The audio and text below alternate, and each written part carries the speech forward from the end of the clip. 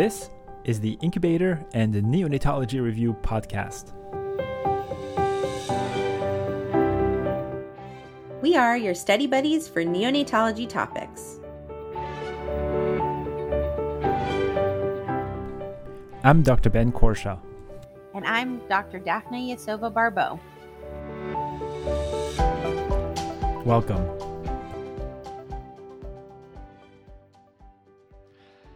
Hello, everybody. Welcome back to another episode of the Incubator and Neonatology Review. We are talking about surfactant today. Daphne, how are you? I'm doing good. We're getting there. We're getting there. We're really, I feel like, I hate the analogy now that I'm thinking about it, but when the explorers are exploring the jungle and they have these machetes and they're just hacking away the branches, making way for them. I feel like that's what we're doing. We're getting there. We're carving the path. We're making headway. Yeah. So yesterday we talked about Lisa. We talked about administering surfactant through a thin catheter, and we had left off at the end of the review of the Cochrane review that showed that Lisa was better for death or BPD, was better for the need for intubation, was better for severe IVH, was better for BPD. And so since the publication of this review, it really hasn't stopped the publication of more studies on Lisa and administration of surfactant via thin catheter.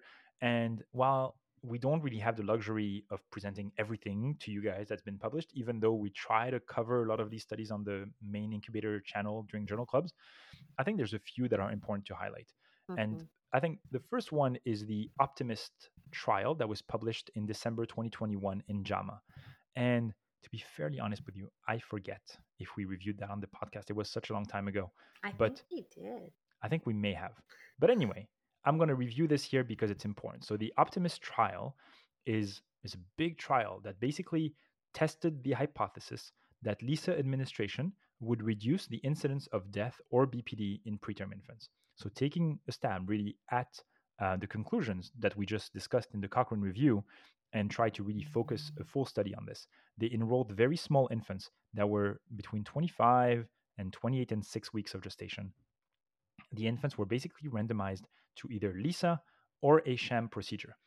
You're right. We did cover that study. I don't know why I'm even thinking about that.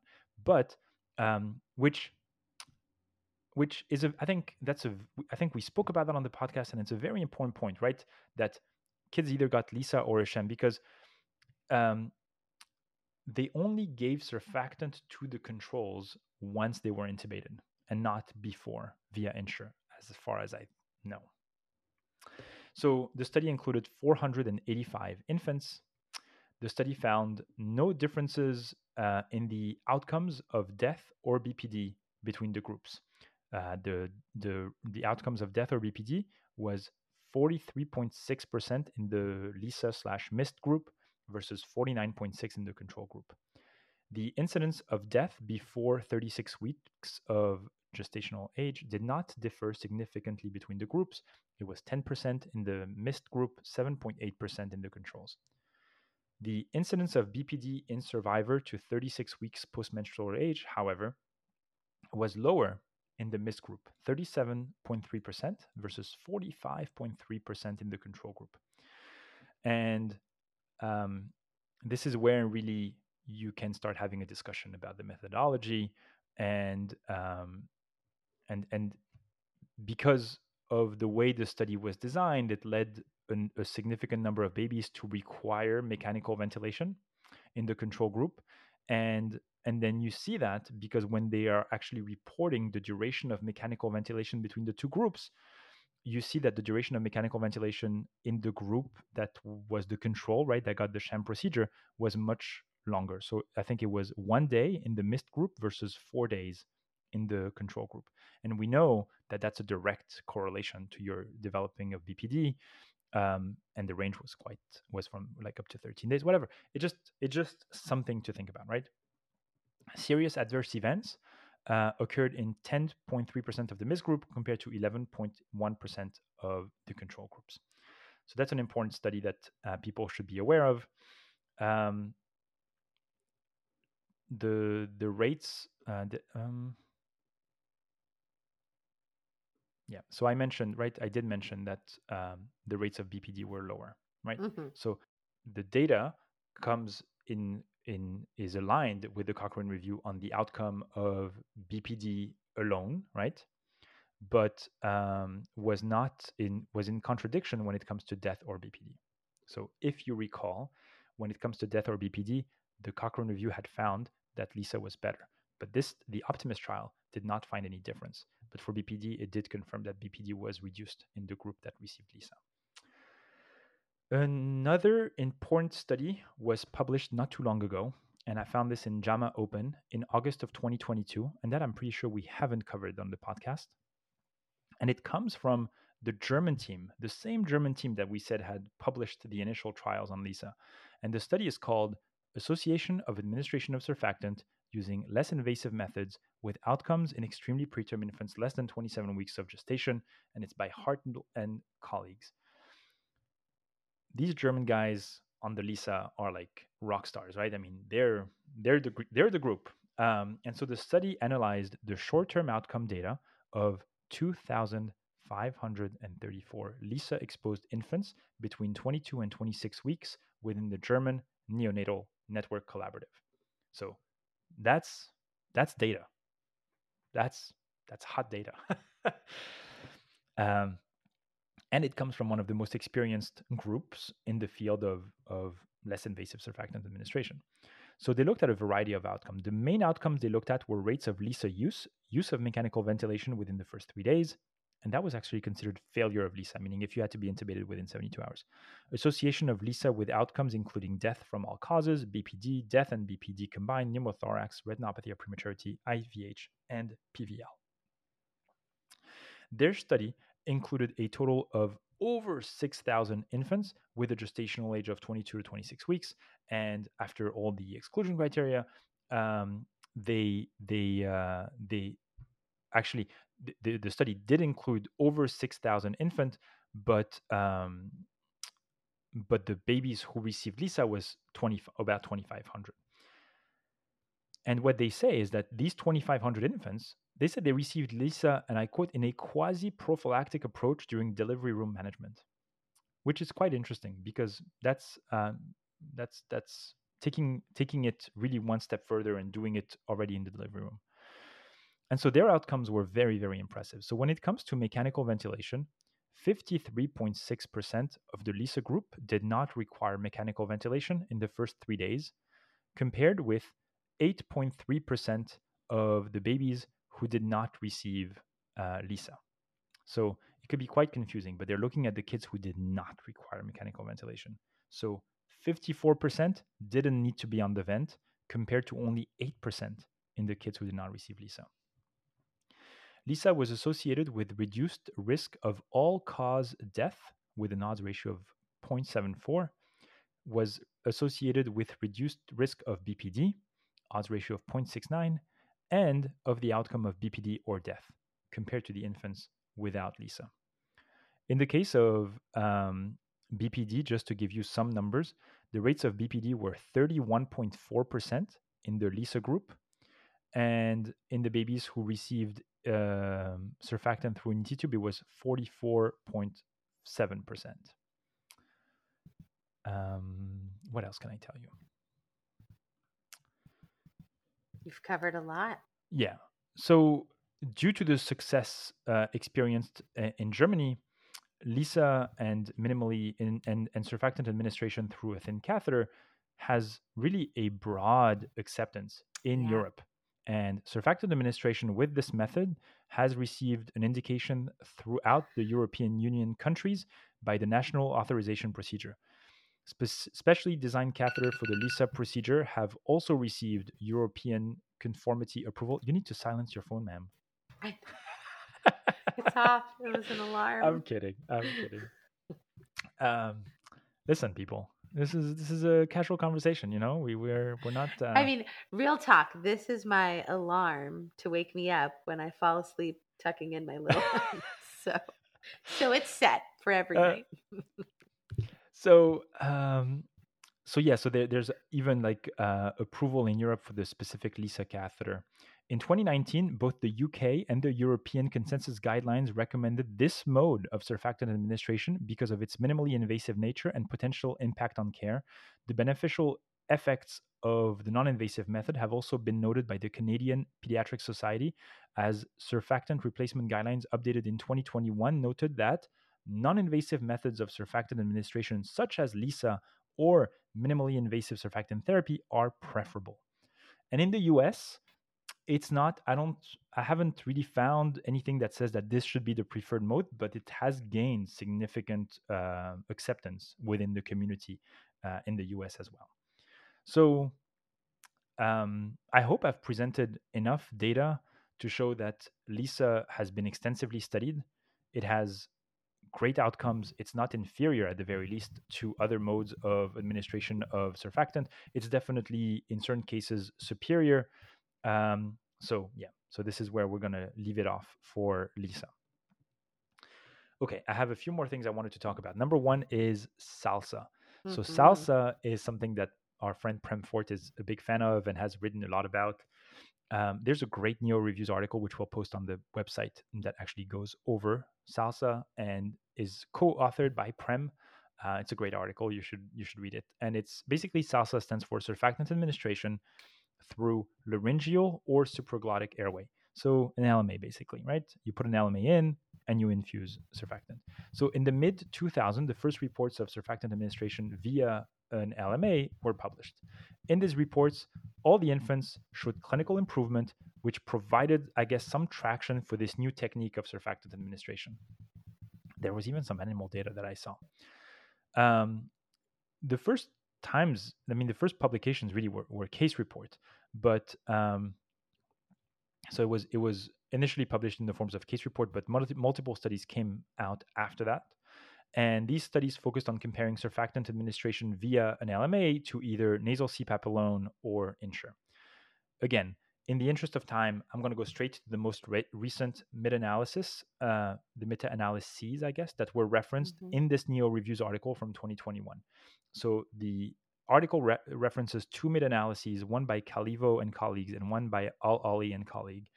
And it basically covers 5 studies, 307 newborns in the first one, 6 studies, 357 newborn in the second one. And they basically evaluated the installation of surfactant by means of a supraglottic airway device. And basically, the analyses found that the administration of surfactant through this method increased non-invasive ventilation success, reduced the incidence of both intubation and mechanical ventilation when compared to the nasal CPAP group alone. And basically, the bottom line is it's a very valid way of giving surfactant. It's perfectly equal, but the big limitation of this technique is that an LMA is not available in every size, so it's hard to test in the smaller gestation. And so I think the access to the actual device itself might be the biggest barrier to this technique gaining in popularity, especially in the lower gestations. But I have to say, in a big IDM baby, and if you have the LMA, it's perfectly fine. It's a great way of giving surfactant, I think. Okay, a few more things.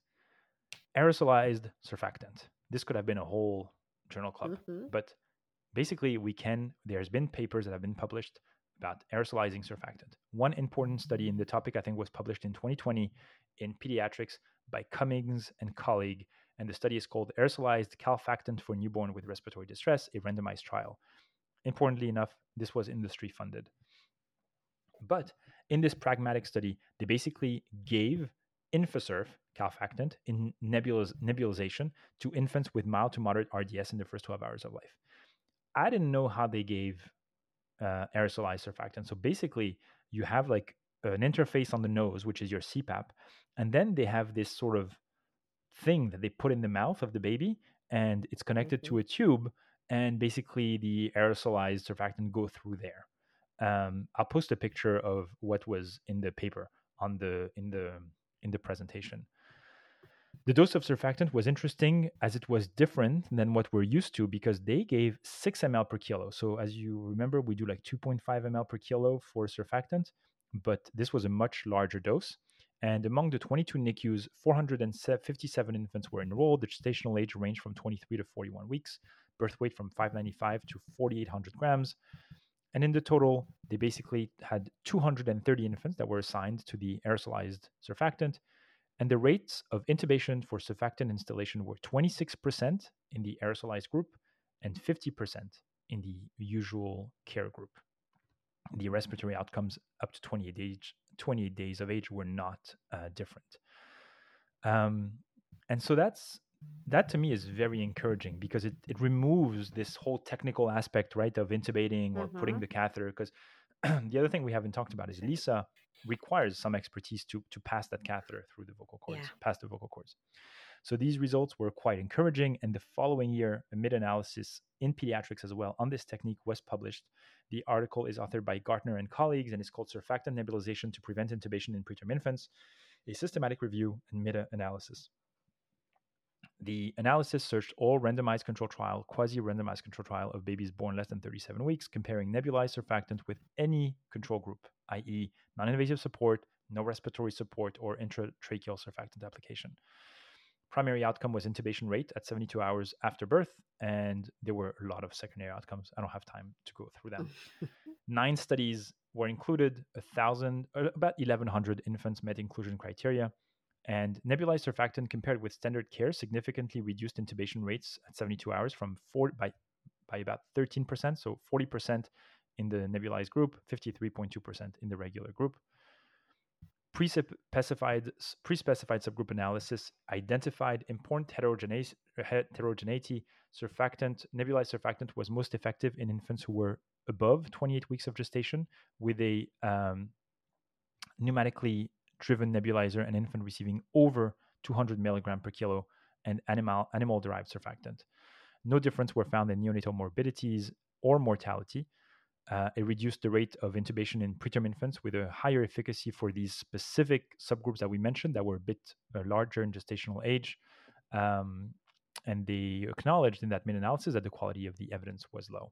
So it was interesting to see that in that meta-analysis, really, there was at least I still think it probably needs more patients, to be honest. 9 studies feels like we could do more, but it did identify that babies who were above 28 weeks and above, if you give them a higher dose, they had better outcomes. I think that was very helpful because as this technique rolls out, it's important to know who could benefit the most out of it, and that maybe that's not what you want to use for a 22-weeker. I have to say also that when we post a picture of the apparatus, like, you can understand why you need quite a big baby because it's a lot of stuff. It's a lot of stuff to strap on the nose, on the mouth. It's not a lot of real estate. Agreed. Okay, we're running out of time. Yeah. I guess I'm going to talk about 2 more things. The first one, I wanted to talk about pulmonary hemorrhage because it's something that we always hear about. Do we give surfactant for pulmonary hemorrhage? And I think, the other one was meconium aspiration. So interestingly enough, there's a nice Cochrane review about pulmonary hemorrhage that's published in 2020 by Aziz and Olson. And the conclusion of the review is that they could not find any randomized or quasi-randomized trial that evaluated the effect of surfactant in pulmonary hemorrhage. Because if you've had to deal with a pulmonary hemorrhage, who ran right? That's I was thinking about, I was like, as the kid is having a pulmonary hemorrhage, you're going to randomize them to one. It's like, hold on a second. Right? But it is something that people have described being used in pulmonary hemorrhage, but there's not a lot of evidence. So that's what the Cochrane review mentions. It says, hey, there's a bunch of observational studies, and they say there's one retrospective case series of 15 neonates with surfactant following pulmonary hemorrhage, and they noted improvement in the oxygen index following surfactant treatment. Another study gave surfactant to 26 of neonates with pulmonary hemorrhage that happened soon after birth, and they saw a good response defined as a ventilatory index of less than 0.047 at 1 hour after surfactant administration.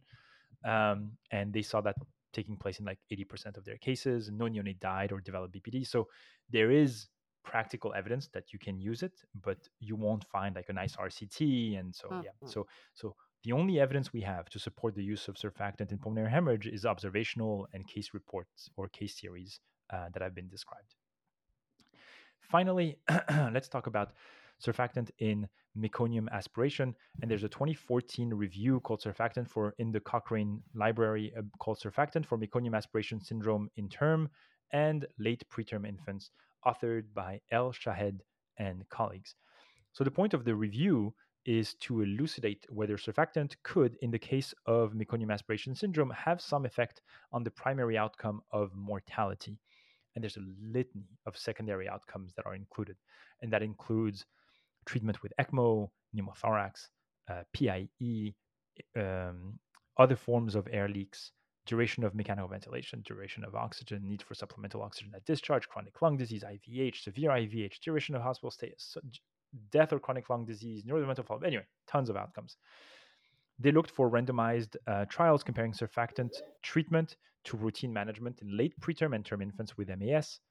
And 4 randomized control trial met inclusion criteria, which was about 326 infants. Interestingly enough, the results showed no statistically significant effect on mortality. The risk of requiring ECMO was significantly reduced in a meta-analysis of 2 trials.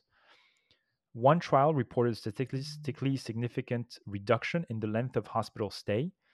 There were no statistically significant reduction in any other outcomes studied, whether it was duration of assisted ventilation, duration of oxygen, pneumothorax, PIE, air leaks, chronic lung disease, need for oxygen, etc. And so the authors basically conclude that in infants with meconium aspiration syndrome, surfactant administration may reduce the severity of respiratory illness and decrease the number of infants who progressively get worse and require ECMO. But these findings do not address how surfactant, basically in combination with other treatment, right, such as inhaled nitric oxide, surfactant lavage, like how if you combine different treatment, how that would impact outcomes, and that really remains to be tested. Okay. A whirlwind. Man, that was a lot of work. Anyway, I hope that was helpful, I guess we'll see you all tomorrow for questions. Sounds good. All right. See you guys. Thank you for listening to this episode of the Incubator and Neonatology Review podcast. If you like our show, please leave us a review on Apple Podcast or Spotify. We would love to hear from you, so please feel free to reach out to Daphna and I via email by sending your messages to nicupodcast@gmail.com. You can also message the show on Twitter @NICUPodcast. Thanks again for listening, and see you next time. This podcast is intended to be purely for entertainment and informational purposes and should not be construed as medical advice. If you have any medical concerns, please see your primary care practitioner. Thank you.